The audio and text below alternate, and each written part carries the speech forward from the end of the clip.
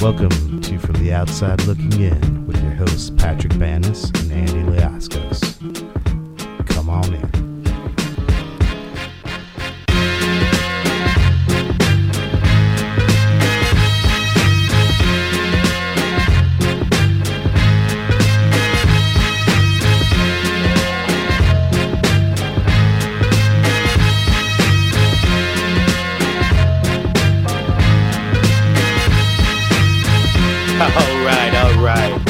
All right, everybody, welcome back. Welcome back again to the show that sometimes ends. We're so glad you could attend. Come inside or stay outside, whatever makes you feel comfortable.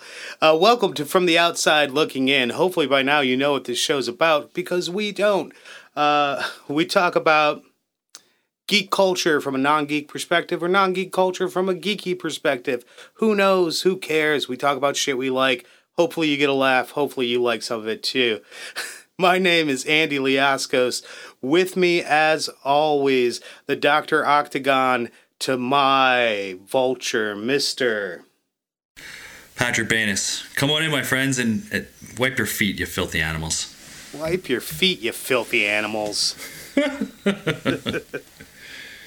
Oh, good times. Pat, how you been, man?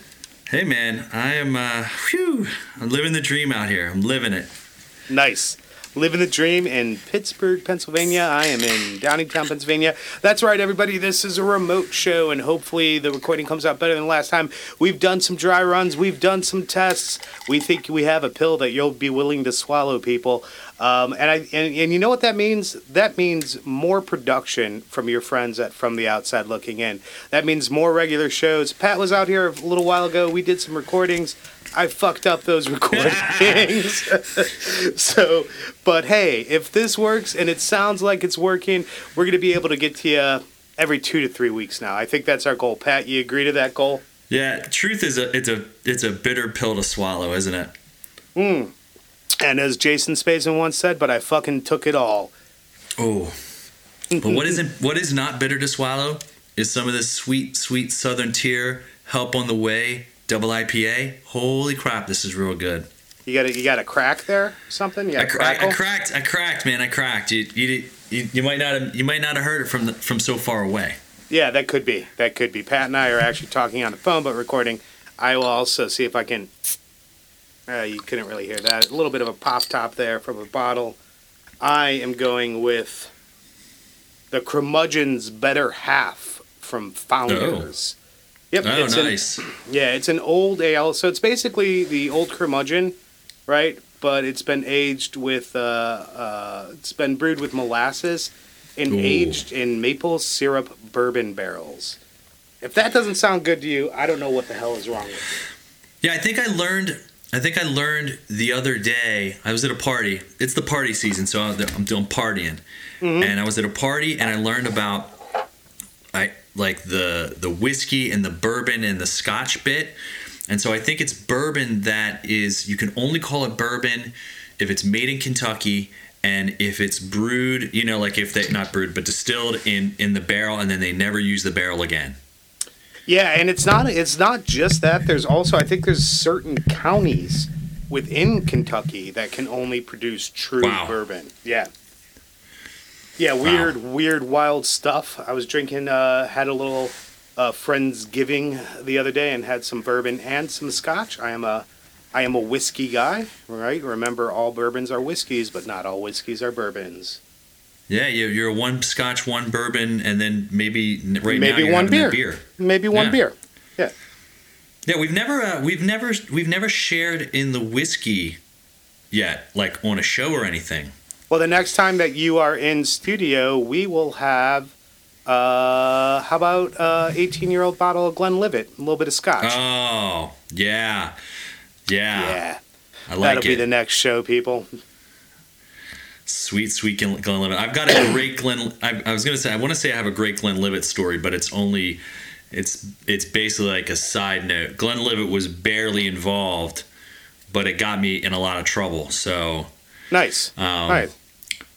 So Thanksgiving, while you were Friendsgiving it up, I was up in Toronto Nice. for the holiday. So we went up there for the holiday because we didn't have anything really to do around this area. And then we're going to go back across the state your way for Christmas time to see the family. Sure. So what's that? I said, sure. Yeah. So we're gonna. I got closer to the microphone like that meant anything at all. Yeah. So, but it'll play real well. It'll play nice with the audience. You guys will get it. Yeah. So we're up in Toronto. We do a bunch of stuff. I'll have to tell you about the Silver Snail, and the Sonic Boom. Those are two of the best places to go in Toronto if you're geeks like us. But we stop at the duty free on the way home, and it's right at the border, right? So we're right at the border, right outside, right across the bridge from Buffalo. And we stop and we get a bunch of liquor, and I get a Glenlivet, and I get a monkey shoulder, and I get a bunch of some rum and some bottles of wine and all this stuff. And my partner gets a whole bunch of stuff, and then we get in the car. Neither of us really knows what we've gotten because she was shopping in her own cart, I'm shopping in my own cart. We just threw it all together. We get in the car. We get to the border crossing, and the guy's like, not cool and or happy at all. And this is the American side where like, why? Because these guys have to deal with, being the defenders of America or something on a Sunday when there's a ton of Canadians flooding over the border to get cheap beer and then go to the Buffalo Bills game. Ooh, nice. So here this poor schmuck is, and we had a great weekend. We were like really excited. We were having a good time, and he was just like a major sourpuss the whole time. He's like, where's your plate? And I'm like, Pennsylvania, because I got to know where we're coming in from. Because we drove up, so we're driving back, so he's got to know. He's like, how long were you there? We were there for like 4 days. Do you have any alcohol in the car? Well, yeah, we just stopped at the duty free. How much alcohol do you have? I don't know. I didn't count it. What do you mean you don't know? I was like, I didn't count it. This goes on. Like, I had to roll down the windows. He had to look at the bottles of liquor. I was like, the receipt's back there, man. Like, he just was getting super, super upset. Before Why? he asked me if I had it, because these guys are like, I guess that they expect that, I'm going to have like an itemized list of what's in my car, so that when I drive across the border, I can give them like a manifest and be like, here's all the shit that's in my car. You know what I mean? And I was like, this is the first time we drove across the border, so I have no idea what to expect here. Like, I don't know. It seems a bit aggressive, right? Like, coming from Canada. Yeah, oh yeah. Super aggro. And it gets worse and worse. And then he's like, is the car unlocked? Unlock it. And he's going through the back of my car. And so he finds like 2 pairs of boots that I bought in Canada and a duffel bag. And he's like, what's this? I'm like, they're boots. I'm like, they're boots, eh? Like, I don't know. Like what? You have to declare all that? Yeah. So, you have to. Kind of yes and no. Like, they want you to declare it, but usually there's a part of this transaction where he asks me if I have anything to declare. Like, do you have anything to declare? And at that point, then I'm like, I bought some stuff. And if it doesn't exceed a certain value, they really don't care. You know what I mean? Right. Like, I can't blow a couple of grand on stuff or buy a car. They don't, But if I bought like a couple pairs of boots, but he never gave us that chance. He was so excited about how much alcohol we bought that we couldn't recall. I was like, she bought stuff, I bought stuff, then we got in a car. I was like, we didn't count it. I was like, the receipt's in there though. It's like, it's not a. He's like, well, what's this on the floor? And mind you, on the floor in red duty-free bags are more liquor. Right. And I'm like, it's the liquor that didn't fit in the box that they gave us. Said alcohol that was purchased? Yeah. So he was just, it was crazy. I'd never been so freaked out at the border it was crazy. Like, we didn't do anything. We didn't do anything wrong. We just didn't know how many bottles of alcohol we brought with us. Back across. You should have just been like, hey, man, I'm just trying to get these Mexicans. I mean. Right? Seriously, it was like that. So, man, I got a really good Glenlivet, though, so I'm really excited about that. So I like the nice scotch. Yeah. Yeah, seriously. So we'll have to get together on that. I'm in 100%. And I'll tell you, maybe there's a date that we can get together, because I'm about I'm about to make an announcement on the show. I'm about to drop something. What? I'm about to drop something on From the Is Outside there going to be hold on, there's a drum roll. I don't know if you can hear that, but I'm beating on the desk. Yeah, what is it, man? Yeah, so as some of you may know, I happen to be in a little musical project, a band, if you will, called Bears Have Hearts. First, there's going to be 2 parts to this drop.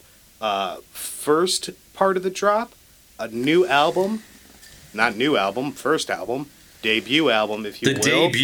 The debut album, recorded right here at Full Spectrum Studios, The Fall, should be released next week.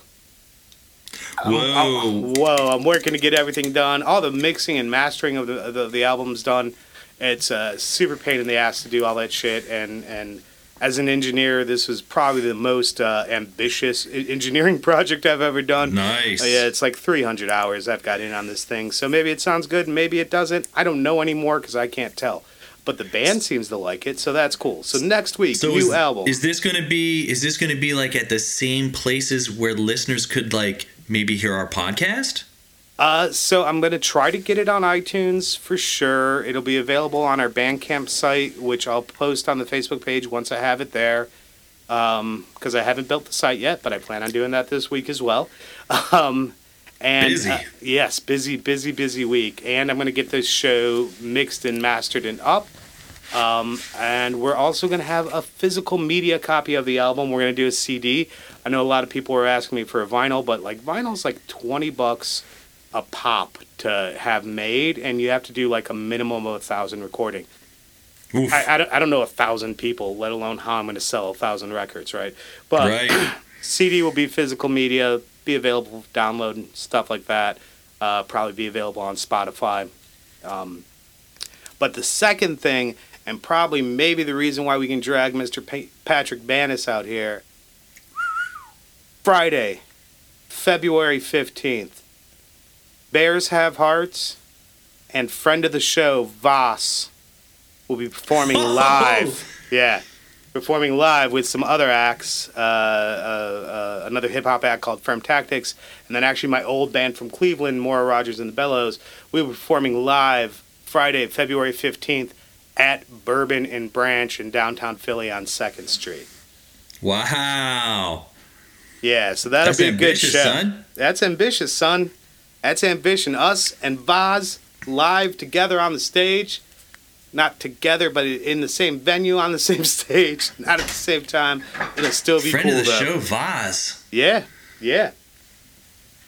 So February 15th. Man. Come on out, Wow, people. this is gonna be crazy for me, man. We're gonna be like doing. It's gonna be like the Cannonball Run. We're going to a concert on the 14th in Pittsburgh. Valentine's Day. Yeah, so if I can go to Philly on the 15th, I mean, wow, like why not? That'd be a good time. Come and share the love. Awesome, dude. That's what's going on in my world. But Pat, what's going on in the world today? Pull up a chair, kids. Uncle Patrick's going to tell you a story. He's going to tell you a story about the golden rule and what happens in life when you make good choices. All right? Sometimes you don't want to do the right thing. And then you realize you should do the right thing and you get rewarded for doing the right thing. Praise. So, Preach. Back in the day, like April, when your fearless co-host went to the Garden State Con to see Jim Steranko, I got some comics and I got some stuff signed by Jim Steranko. I got Teenage Mutant Ninja Turtles #4 signed by Kevin Eastman. Yep. And I sent them to CGC to get them slabbed, to get graded and, authenticated. Always a smart choice. Exactly. I happen to do it through the only people that were on site who unfortunately happen to be, not unfortunately, but unfortunately, geographically, they were a comic book shop located in New Mexico. So this comic book shop in New Mexico has had my comics and has been sending them back and forth to CGC, and this took forever. So finally, like a month ago, I get some text from him, and he's like, hey, I got all your books. I'm getting ready to send them out. I'm going to send you 2 boxes. And he sends me, tracking for 2 boxes. And so, sure enough, box 1 shows up. And I open up box 1 and I'm like, all right, man, this is going to be great. There's going to be some good stuff in here. I can't wait to see this stuff. And so I get my Spy-Man #1, which is CGC. Now, this is the debate we had with Stenenko while we're at the show. Yeah, he denied that this was his first work, but CGC... He denies it, but CGC credits this as his first professional work. So yes. It is what it is. Sorry, Stenenko. I got, I can't remember it's Ultimate something or other. I forget. It's the first appearance of Miles Morales as Spider-Man. Okay, yeah. Got that graded, got that back. I got All Flash Comics number 20, 22, something like that. It's from like 1943. I don't know what that what is that? Was that another Stenenko? No, so All Flash Comics it happened to be a really old comic that I picked up at auction a while back because it was in really excellent shape, and it's like this is the first run of Flash comics. Okay. From way back. Right. And so I'm going through my slabs and I'm looking, and somewhere in the middle of this bunch of slabs, I get like, I got to double check on this number, but it's like Green Lantern 76 or something. It was Green Lantern and Green Arrow. It was a Green Lantern, right. Green Arrow, yeah. So this is the original Green Lantern comic series, and I believe it was like issue number 76. It was the beginning of the story arc with Green Lantern and Green Arrow, written by Denny O'Neil and inked by world famous comic artist Neil Adams. And this is a run of excellent stuff these guys do. Yeah. They touched on a ton of political stuff. They touched on drug addiction. It was drug addiction, everything. I mean, it was a great series. It was an amazing arc. So this is we've talked about this series before with like admiration. Oh yeah. So I'm going through these slabs, and all of a sudden there's this slab, and it's like a 9.6. It's like pristine, and I almost wet my pants. Right. You sent a text like, dude, and then I was like, holy shit, dude. Yeah. It was like, dude, I'm probably gonna get in a lot of trouble for this, but this is basically the most amazing thing. So, I'm sitting on this comic, and like a day or two later, my last comic shows up, which is the Teenage Mutant Ninja Turtles #4. That shows up, and I'm like, wow. So I got all my comics back, and this guy accidentally sent me this super awesome comic, and it's like, I've always wanted this comic. It's super expensive as well. So it's in amazing condition. So I dwell on it for a couple of days. I talk to my partner. She's like, you should probably, at first she's like, do whatever. And then she's like, you know what? You really need to send that back. And I was like, whatever. And then like a couple nights later, I actually look it up. And I actually look up to see what this thing is worth.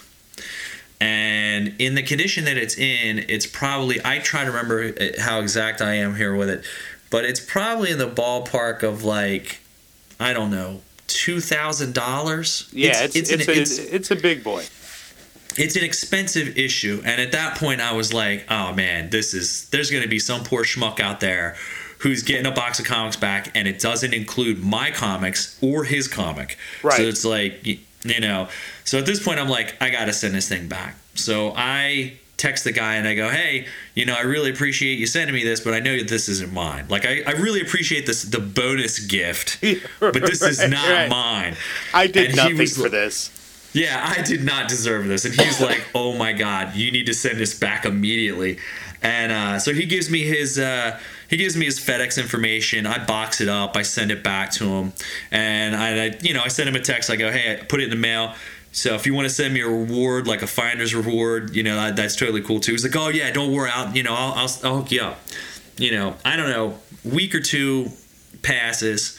and I get a box in the mail, and it's from this guy from Albuquerque, which is always hilarious. So this guy Gene, he sends me a box, and I open it up, and I'm like, I wonder what this is going to be, and because how do you reward somebody for doing a good deed like that? Or doing the right thing. Yeah, right. Yeah, doing the right thing.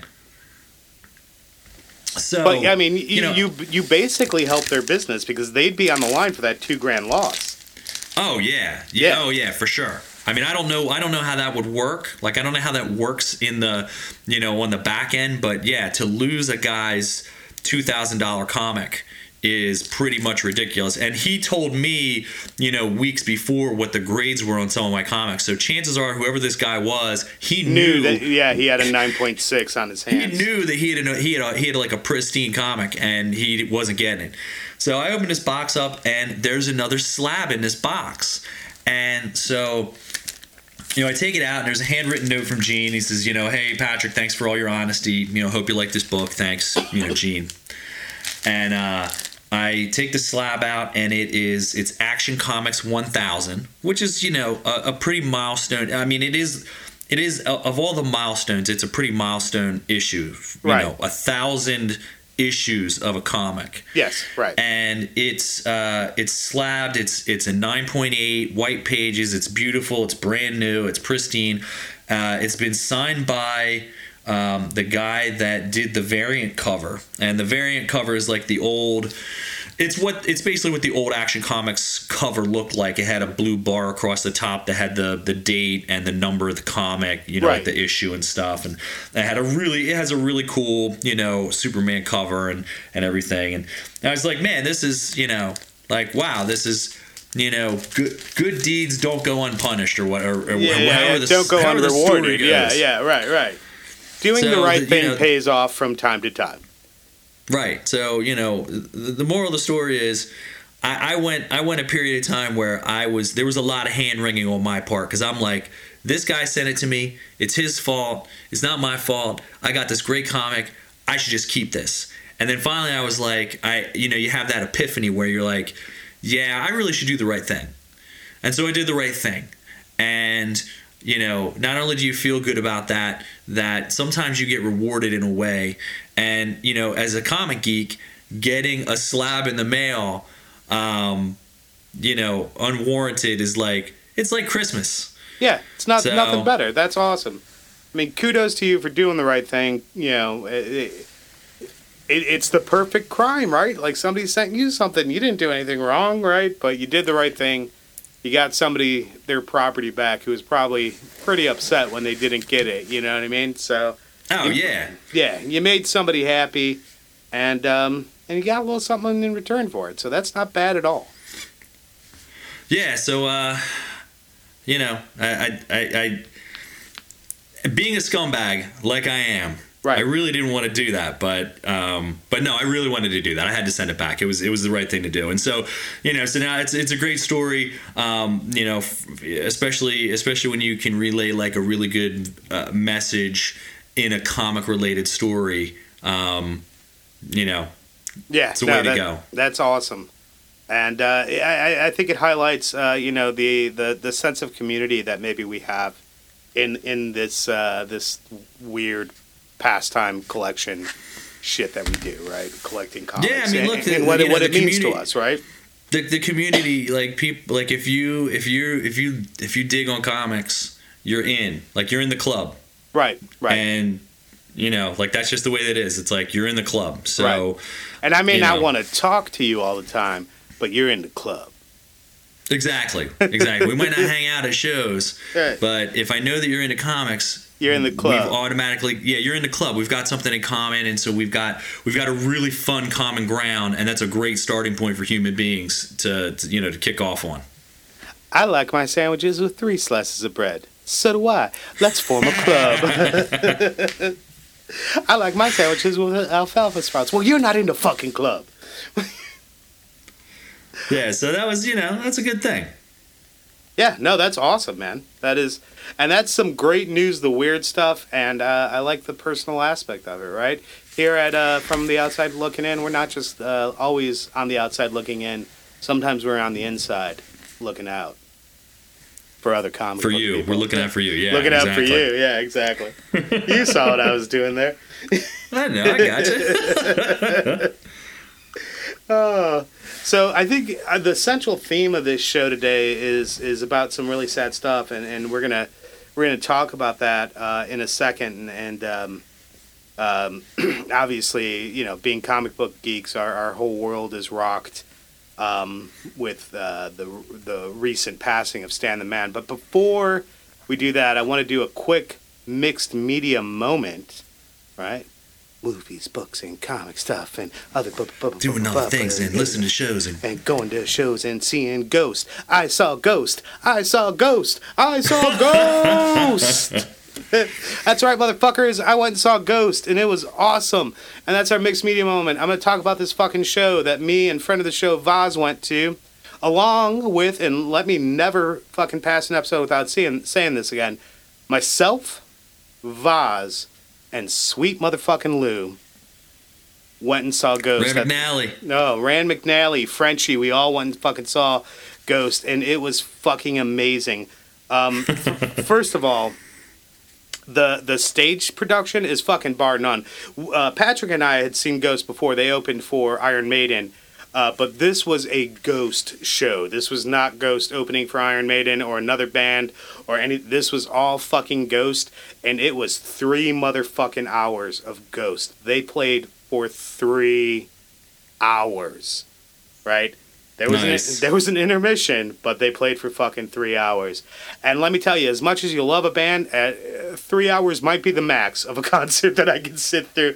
Just letting everybody know. There was one point. Where they did the Rocky Erickson tune. The only cover they did was the Rocky Erickson, If You Have Ghosts. And Cardinal Copia, who is the lead singer of Ghost. Right. Right? Because it was Papa Emeritus the first, the second, the third, and now Cardinal Copia. It's all the same guy. He's actually come out. Did you know that, like, he's not a hidden member of Ghost anymore? He is... What do you mean? So before in Ghost, like, they never came out with what their names were.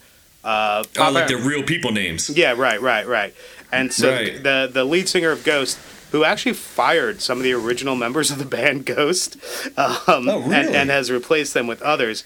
He did come out, and he used to be in a band called Repugnant, and some other shit. But so Cardinal Copia during the If You Have Ghosts song. Decides, and he's been doing this on the tour. I watched some videos and stuff beforehand. Like, this is the fun time where he introduces everybody in the band, right? But everybody in the band is named fucking Ghoul. Like, they're all a nameless ghoul, right? So nameless right. Ghoul number 2. Yeah, right. So it was all like, and on lead guitar, well, sometimes rhythm, and then the lead, but he plays it standing tall, stand even taller. Ghoul! And every time it's just Ghoul! But this goes on for like 7 minutes, and I'm just like, finish the song, dude. I like the song. I get it. It's funny. Everybody's name is Ghoul. And Right. yeah, so now they have another guitar player up there sometimes. He's like, he plays guitar, but sometimes just hits the tambourine and does the backing vocals. Ghoul! And I'm like, yeah, I get it. It's cool. And now there's 2 girls that play keyboards, so that they were Ghoulettes. Oh, wow. Yeah. But I mean, it was really, I mean, they were fucking spot on. They're an amazingly tight band. They did some dueling guitar solo stuff that was pretty funny, like each Ghoul trying to show up the other one, but then when he got to like the part where he couldn't show him up, he just played Stairway to Heaven, right? Nice. Yeah. So there was some really funny stuff, but man, the fucking light show, the fucking, you know, the little outfit changes or whatever, you know, coming out in a red Pope robe. And, there was a time that fucking an old Papa Emeritus, right? It's just another dude or whatever, right? But he's wearing the full Papa Emeritus, not the Cardinal Copia shit. He comes out and does a saxophone solo. How fucking great is that? I mean, it was unfucking believable. Just hit after hit. Nice. Yeah, the tower was sold out. It was like 3,200 people just loving Ghost. There was a guy dressed as Pop Emeritus. That's what was really kind of cool about this show. Like, it was part fucking rock show and part fucking theatrics and part fucking cosplay. It was super cool. I was like, hey, there's another nun. Bunch of people dressed like nuns. Bunch of people wearing crazy shit. It was fucking dope. If you get the chance, go see Ghost. They are amazing live. They're a little long-winded sometimes, but the encore was funny. They came out and did Monstrous Clock as the encore, and he was like, you know how it is. We turn the lights off, but we don't turn them back on, and we pretend, are they coming back out? Are they not coming back out?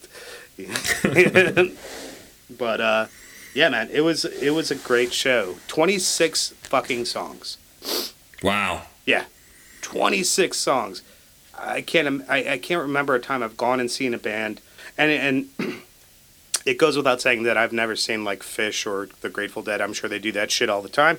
But for me, as just a rock punk kid, like, I don't ever go and see bands do 26 songs in a single set. You know what I mean?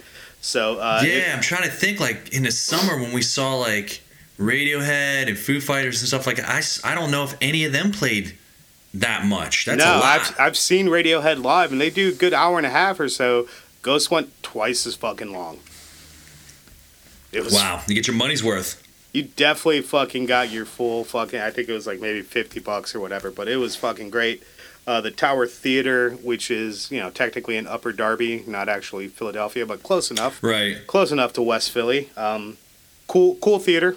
Pretty sweet, awesome theater. Was this your first time at the Tower? It was my first time at the Tower, yeah. Nice. Yeah, it was a good time. Good time.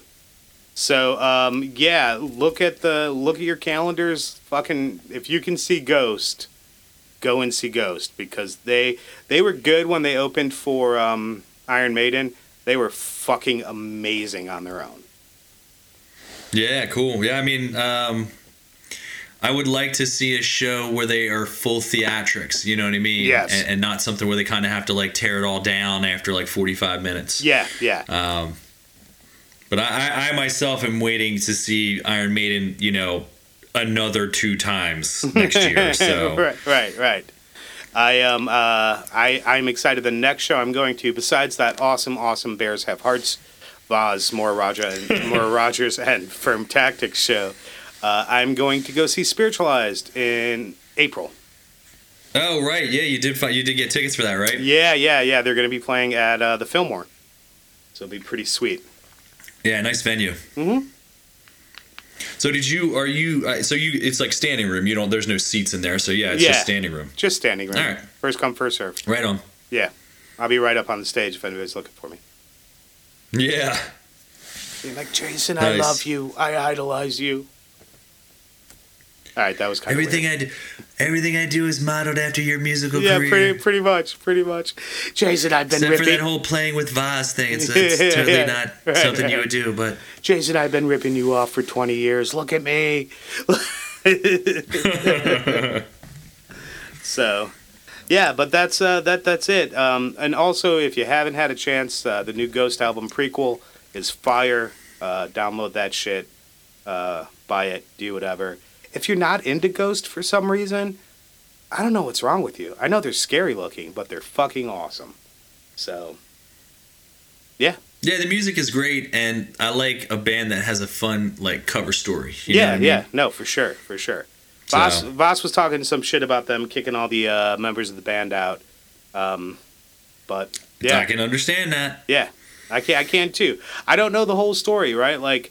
So as a touring band, right? Like, even if you're signed to a label, most of the money you make is from touring, right? And merchandising, right? The actual album sales, like 95% of that cut goes to the label. Right? To the label. Right. So you make pennies on the dollars on that. So I'd be interested in hearing that whole story, right? Because to that touring group, he added 3 people. Right, so if that's your main source of income, like now you have 3 more people you have to share that pot with. Maybe he wasn't a douchebag. Maybe the other dudes were douchebags. Who knows? But I'd like to hear the story. Yeah, I mean, and if they're getting like, let's say 40 or 50 a ticket, I mean, they're doing pretty decent. Yeah, right. No, I mean we bought our tickets not off of like StubHub or anything, and they were $50. So Yeah. yeah, it was a decent penny, and yeah, I mean, cool. I love rock and roll, man. I love the story of rock and roll. Nothing will be ever crazier than the Norwegian black metal scene of like the 90s. Do you remember any of those stories? No. Dude, there was this band called like Mayhem. Like, check it out sometime. So, like, Ghost is from Sweden. They're sort of black metal, but not like real fucking 90s black metal. Where, like, dude, there was in Norway, there was like 2 murders, and like Holy and like 30 churches burnt down, all because of like these black metal heads. Oh, wow. This dude, the lead singer for Mayhem at the time, was this, I don't know, 23-year-old kid, and he changed his name to like Dead or whatever, right? And like would literally carry like dead birds in his pocket, so like the smell of death was on him at all time. Right? Oh, God. Right, like how fucking crazy is that? So Why? well, because he's fucking crazy, and they're like black metal, and they're like, yeah, Megadeth, more like mega pussies. You know what I mean? Right. like they're like really fucking, you know, loving Satan, loving death. So this dude, Dead in Mayhem, he offs himself, right? And you know that in itself is a tragedy. But let's just talk real quick about the way he does it. He cuts both of his wrists down to the bone, Ugh. then cuts his throat, then gets a shotgun and shoots himself in the head. All 3 of God, them. it's so metal. So fucking metal. And then his roommate, who's also the bass player in the band, right? He comes in and finds this, and of course he immediately calls the police. Wrong, because that's not fucking black metal, because Czar Gurgis, or whatever the fuck his name is, knows a good album cover when he sees it. So he goes and runs and buys a camera real quick, pops off a couple of pictures, and I kid you not, that is the album cover for their live bootleg album. No. Oh yeah, dude. I must own this. Can you still get this? Is it still in print? I'm sure you could get it online. I mean, it was always a bootleg, but I'm sure when there's a will, there's a way. If you want to go, yeah, I forget what the name of the album was. It's something desecrated, something, you know, like whatever. I will find this. Yeah, but it's the name of the band is Mayhem, and they're one of like the pioneers of black metal, and their live bootleg album was a picture of their lead singer dead after he had committed suicide. Oh man, that sounds awesome. Fucking insane. So there's my black metal story. Sorry guys. Yeah, but that's Ghost is nowhere near like that. They're nothing like that, but they're fucking awesome, and you should check it out. And if you're feeling really weird, look into Norwegian black metal in the 90s. It gets really fucking scary. Oh, dude, I think I just found it. Yeah, what's the name of the album? It may or may not be called Dawn of the Black Hearts. It's something Black Heart. That is the fucking name of it. That is the name of it. Okay. I at least found a t-shirt. All right, I got to do. That was a very brief internet search that netted me a T-shirt that definitely looks like a murder scene. So just gonna leave that right there, and we should probably move on. Yeah, no, 100%. That is. I just looked it up. It's called Dawn of the Black Hearts live album by Mayhem, and yeah, oh my, yeah, dude. Oh my god, dude. Oh my god. Yeah. That's so wild. That is fucked up. That's the album cover, dude. Okay. Yeah. That's wild. Yeah. Norwegian black metal. Kids fucking steer clear of it. Yeah, seriously. Yeah. Yeah, fucking crazy. But Ghost, A-okay. Sweden's not the same. Real weird story with that, and maybe we'll have a conversation about that the whole time. At another time, but like, you know, Norway, pretty idyllic country, right? So when kids need something, when kids need something to rebel against, may as well just rebel against life in general. Wow. Yeah, crazy. But anyways, we'll move on now, and we'll talk with a heavy heart Our world was rocked recently about, and everybody knew it was coming, right? But the passing of Stan Lee, comic book legend, and we here at From the Outside Looking In want to take a little while, right? A little moment here to remember probably the greatest to ever do it, right? Well, I mean, he did some stuff. He defined the genre for a lot of people. For a lot of Yeah. people, he defined the genre. And I would be hard-pressed to think of anybody who's had a greater impact on comics than Stan Lee, right? Like, you could Yeah, no, I agree. Yeah, you could argue like a Bob Kane or something like that, but I don't think anybody's had that same impact as Stan Lee. Jack Kirby for sure, right? But Stan Yeah, but so there's a really good discussion or debate to be had on, how Stan impacted other artists, good or bad. You know what I mean? And like his relationship with Jack the King Kirby. Yep. Is a key example. You know what I mean? But what was Stan? It was like 92. He was up there. Yeah, 92 or 94. I mean, in his early 90s for sure. Yeah. And I mean, we'd heard a lot of stuff, we'd heard a lot of stuff about how he'd been treated by, his handlers. I don't know who his agent or handler was. There was a daughter or something that was involved too, and there was just a lot of shenanigans about the Stan Lee money. And, over his last couple of years, that became a big issue. And, we'd heard stories of, him being at signing events, like comic shows, doing signings, and he was, definitely not in the kind of health and mental well-being that you would want somebody to be in to be kind of doing this stuff. Yeah, you know what I mean? And that scene is rough. You know what I mean? Like you're at a con for hours on end. You know what I mean? Like, right. You look at somebody like, I mean, yeah, there's an age difference between Jim Sternenko and Neil Adams, right? But Sternenko's a fucking monster. You know what I mean?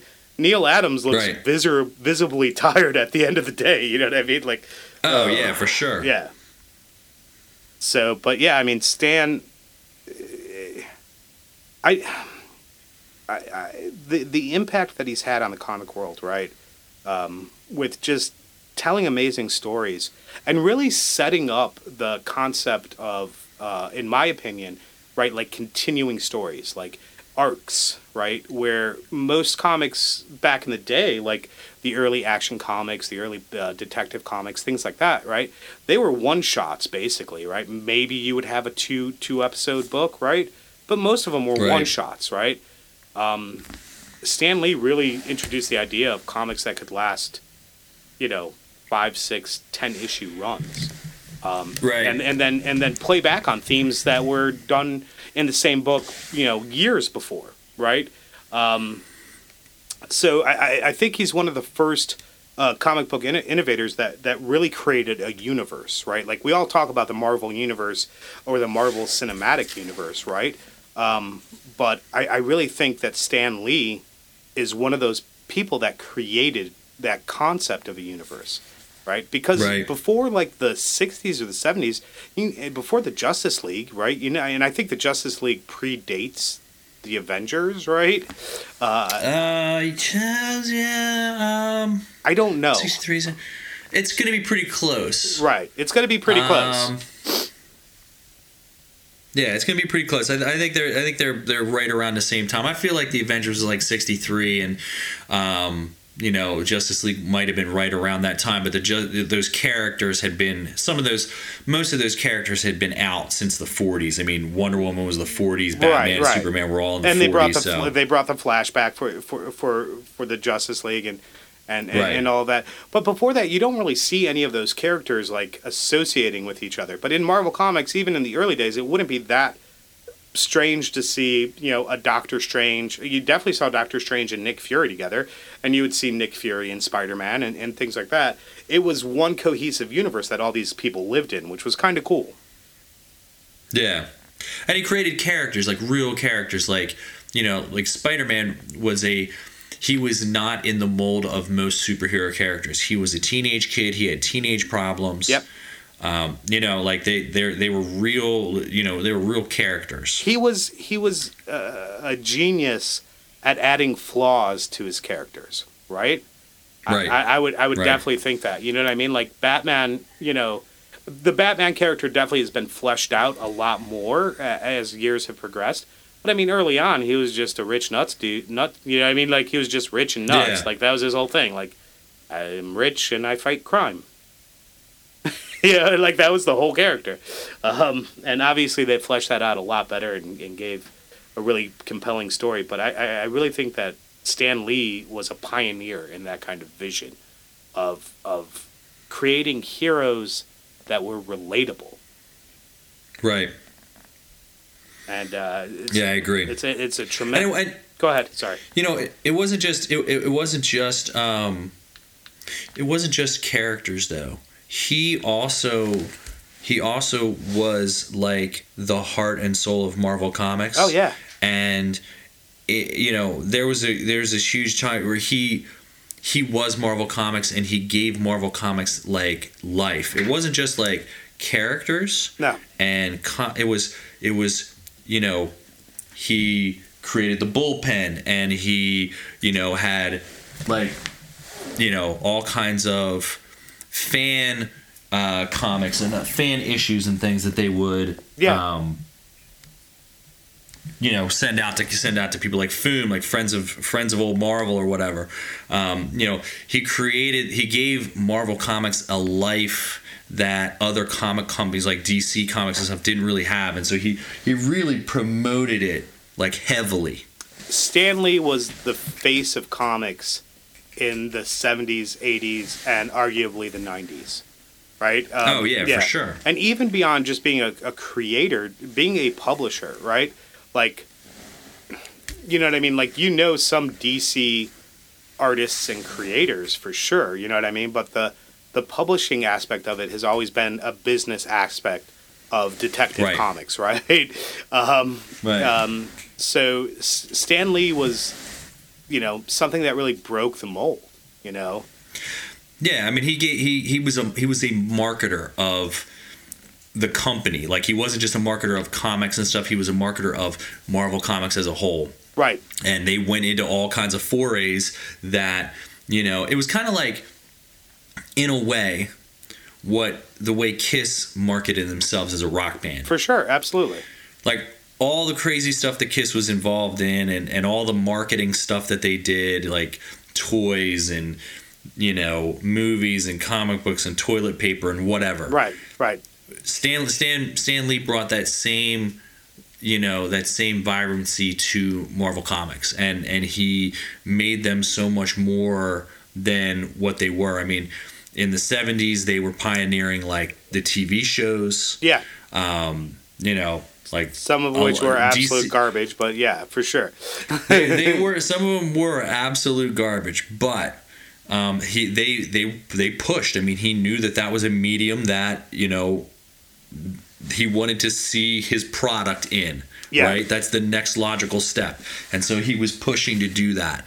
And so it just took 30, 40 years for the medium to actually catch up with the concept. Yeah, no, absolutely. And I think he was really proud of what was accomplished in the Marvel Cinematic Universe, right?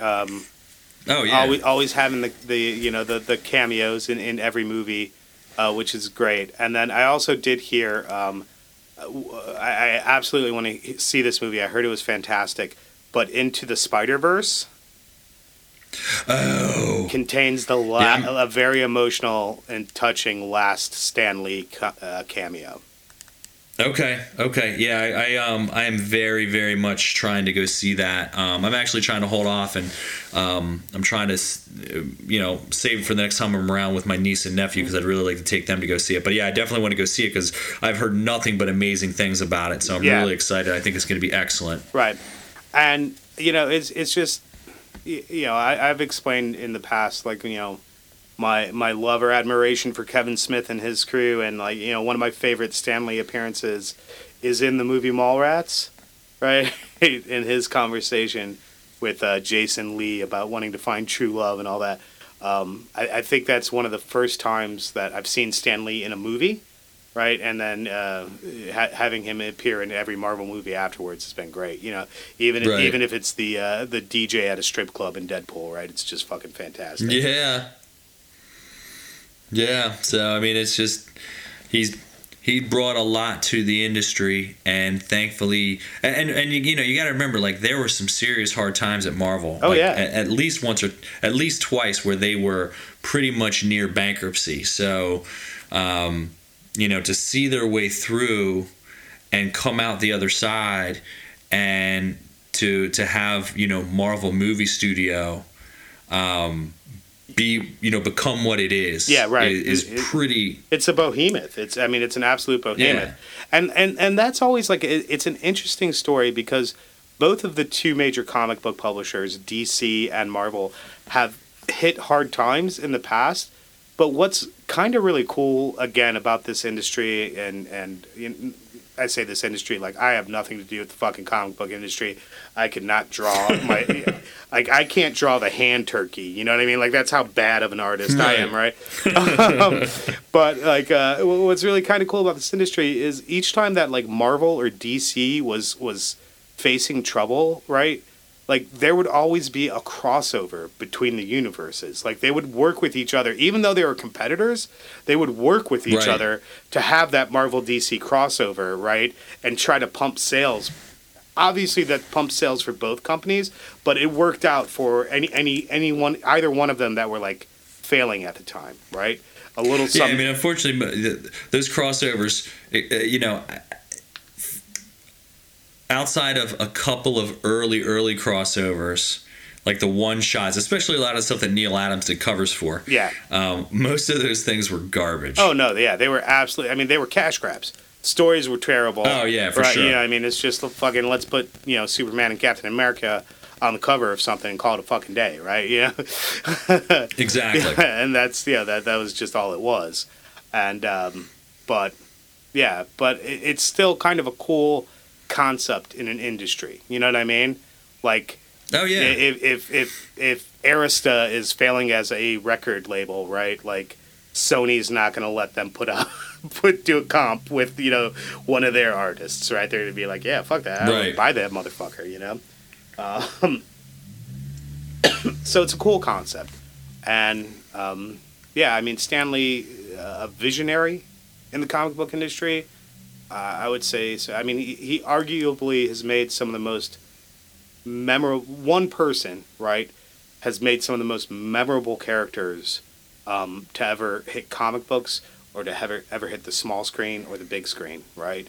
And, I agree. And that's pretty fucking crazy when you think about it. You know, like when you think about how when you think about how amazing Batman is, right? Like you can't really think any other fucking Bob Kane characters, right?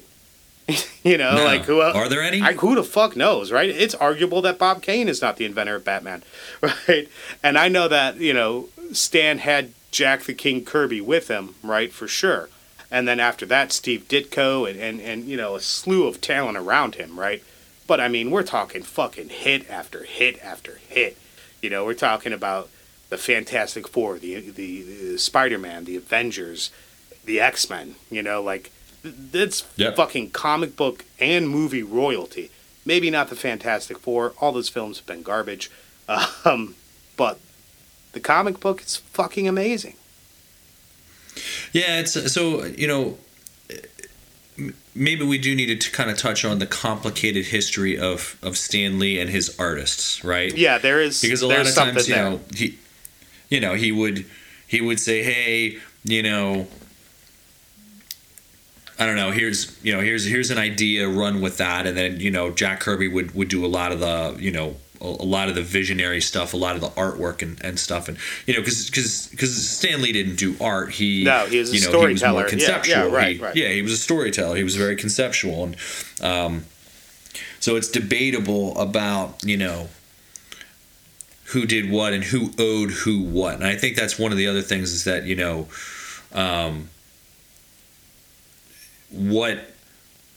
what Marvel Comics owed its artists. You know what I mean? Because I think there's a lot there, and there's a lot to say about that. Like, there is no Incredible Hulk without Jack Kirby.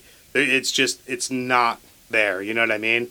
Like, the early Captain Americas, things like that. None of that is possible without Jack Kirby. Spider-Man, not possible without Steve Ditko, right? A lot of that shit. Doctor Strange, not right. You know, all of those characters not possible without Steve Ditko, without Jack Kirby, without these unsung heroes, right? Of comics for sure. But Stan Lee knew how to go out there and sell their art.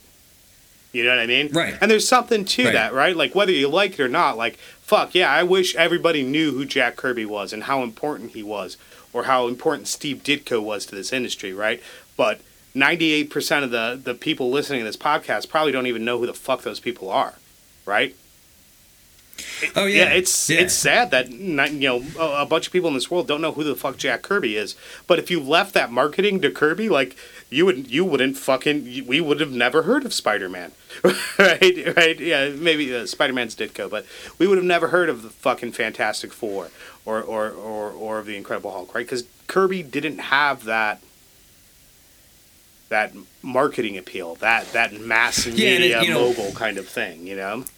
And I appreciate a lot of the argument for Jack Kirby and for what he contributed and whether he got enough back. And I don't think he did. But I don't think any of the actual creators like Kirby or Ditko got anything back. I almost said Ditko because I agree with that, but I also want perspective there. Like, I don't think Stan Lee was like driving Rolls Royces and living in Playboy mansions and stuff. Fuck no. I mean, when him living large, like, they weren't making money hand over fist in the 60s and 70s and 80s when a lot of this stuff was going on. So it's not like there was money to go around anyway. No, right, exactly. And I mean, there's other costs to it, right? Like, there's a shit ton of cost to the marketing aspect, right?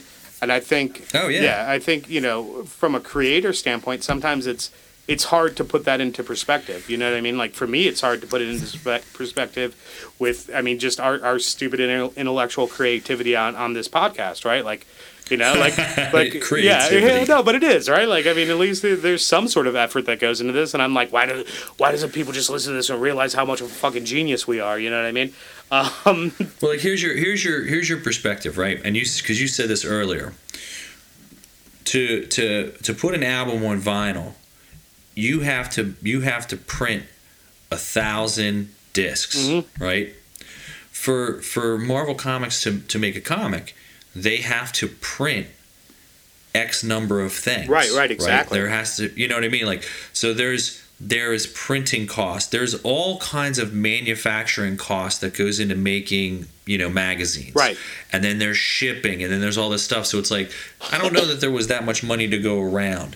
And then, one of the other things that really doesn't help the case of people who, and I love Jack Kirby. Yeah, me too, absolutely. And I love Ditko, and like one of my quests is to collect the first 100 issues of Spider-Man, and a large, half of that is Ditko. Yeah, right, absolutely. All the keys, all Ditko.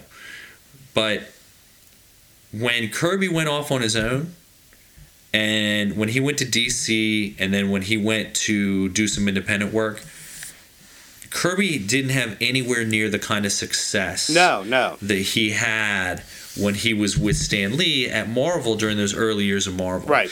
And I think that his New Gods stuff that he did at DC was cool.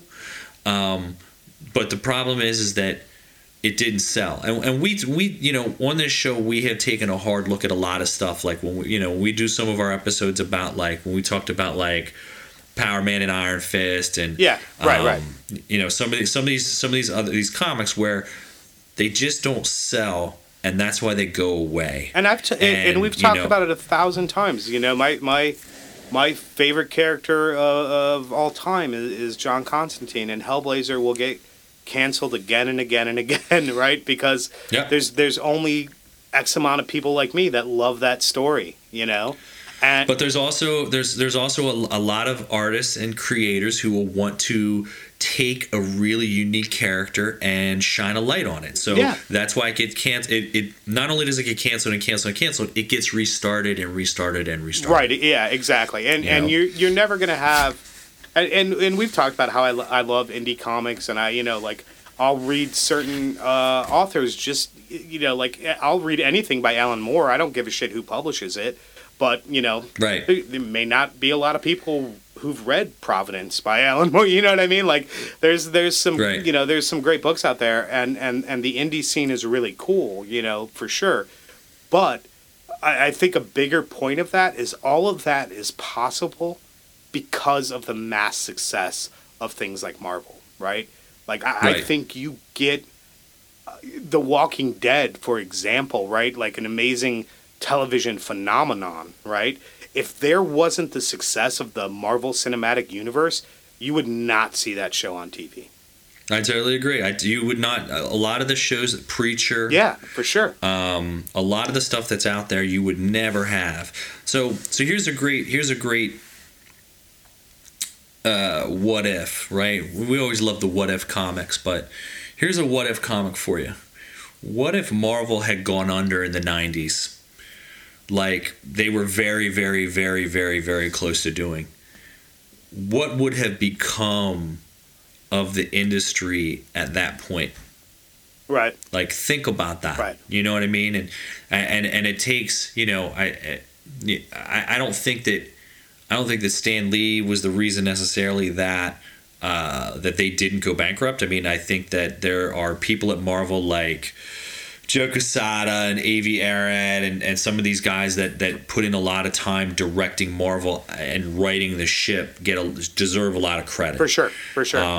But if Marvel had gone under at that point in time, there'd be a whole different perspective on, all of these things, Yeah, I agree. I mean, there are a lot of different people that deserve credit, right? And there's too many to list, on any show, right?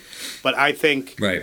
I think it's a hard fact to ignore that without Stan Lee and without what he has done for the industry, comic books would never have been digested into the mainstream consciousness, right? We would be relegated to your mother's basement, right? Still, you know what I mean? Like there was definitely a stigma in the 80s and 90s, right? Like comic book nerd, like those were real things, you know what I mean? And now it's multi-billion-dollar film franchises.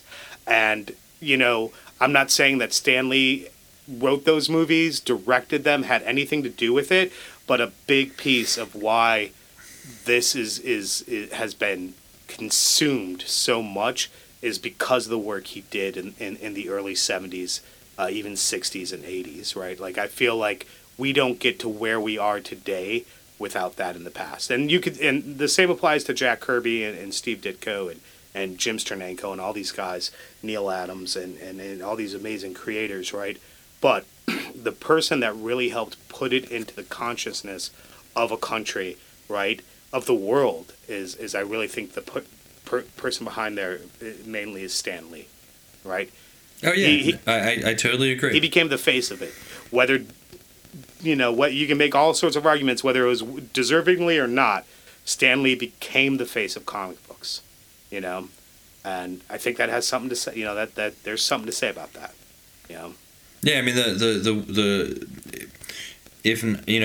it's not as much the creativeness as it is the marketing vision. Yes. And that's really where he makes his mark. Right. And the fact that the company still, because once Marvel Comics got sold to Disney, it's not like they owed him anything. No.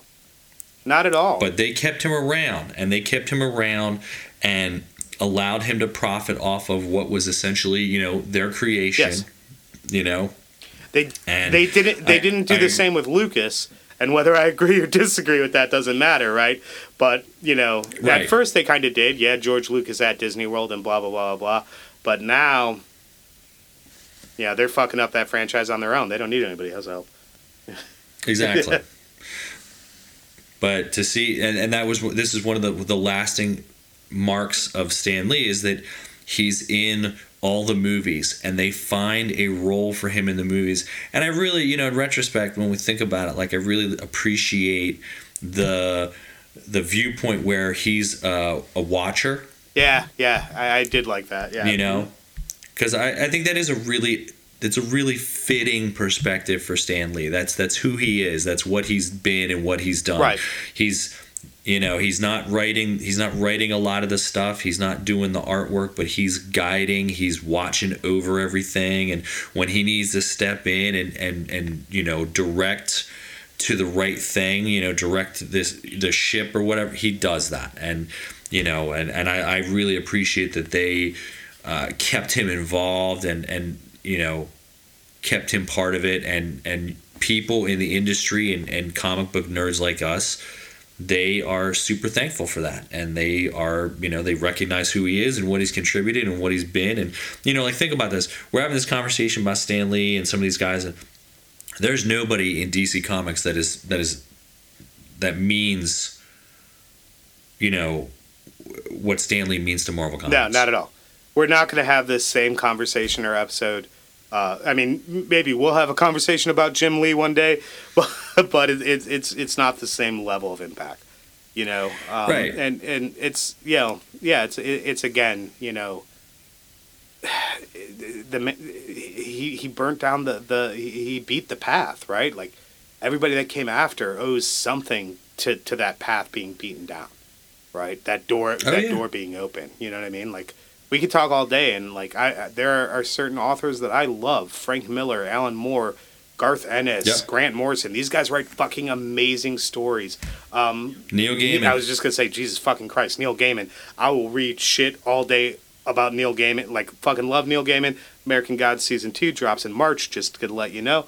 God, I hope so. It does, yeah. That's the official release, is March. I love all of those fucking guys. But I would not know who they were if it wasn't for Stan Lee, probably. Yeah. So, everybody, if you got a little glass of beer or whatever, let's toast to Stan the Man one final time. Thanks for everything. Excelsior. Excelsior. And, yeah, man. So, I hate to say it, true believers, but that is all the time we have today. Again, I want to thank you for stopping by. Thanks for letting us vent our hearts to you a little bit, right? Like, if nothing else, we were able to vent, and we feel fucking better about it. And maybe you got to vent a little bit and shared some thoughts and felt better about it too. Stan Lee will definitely be missed, but as we say, thanks for giving us a shoulder to cry on. Yes, exactly. So, thanks for stopping by. Thanks for hanging out. My name is Andy Liascos. I'm Patrick Banis. Hard when we're doing remote to see me pointing at you, but I was. But yeah, this was awesome. Rip Stan Lee, Excelsior. Deuces. Peace.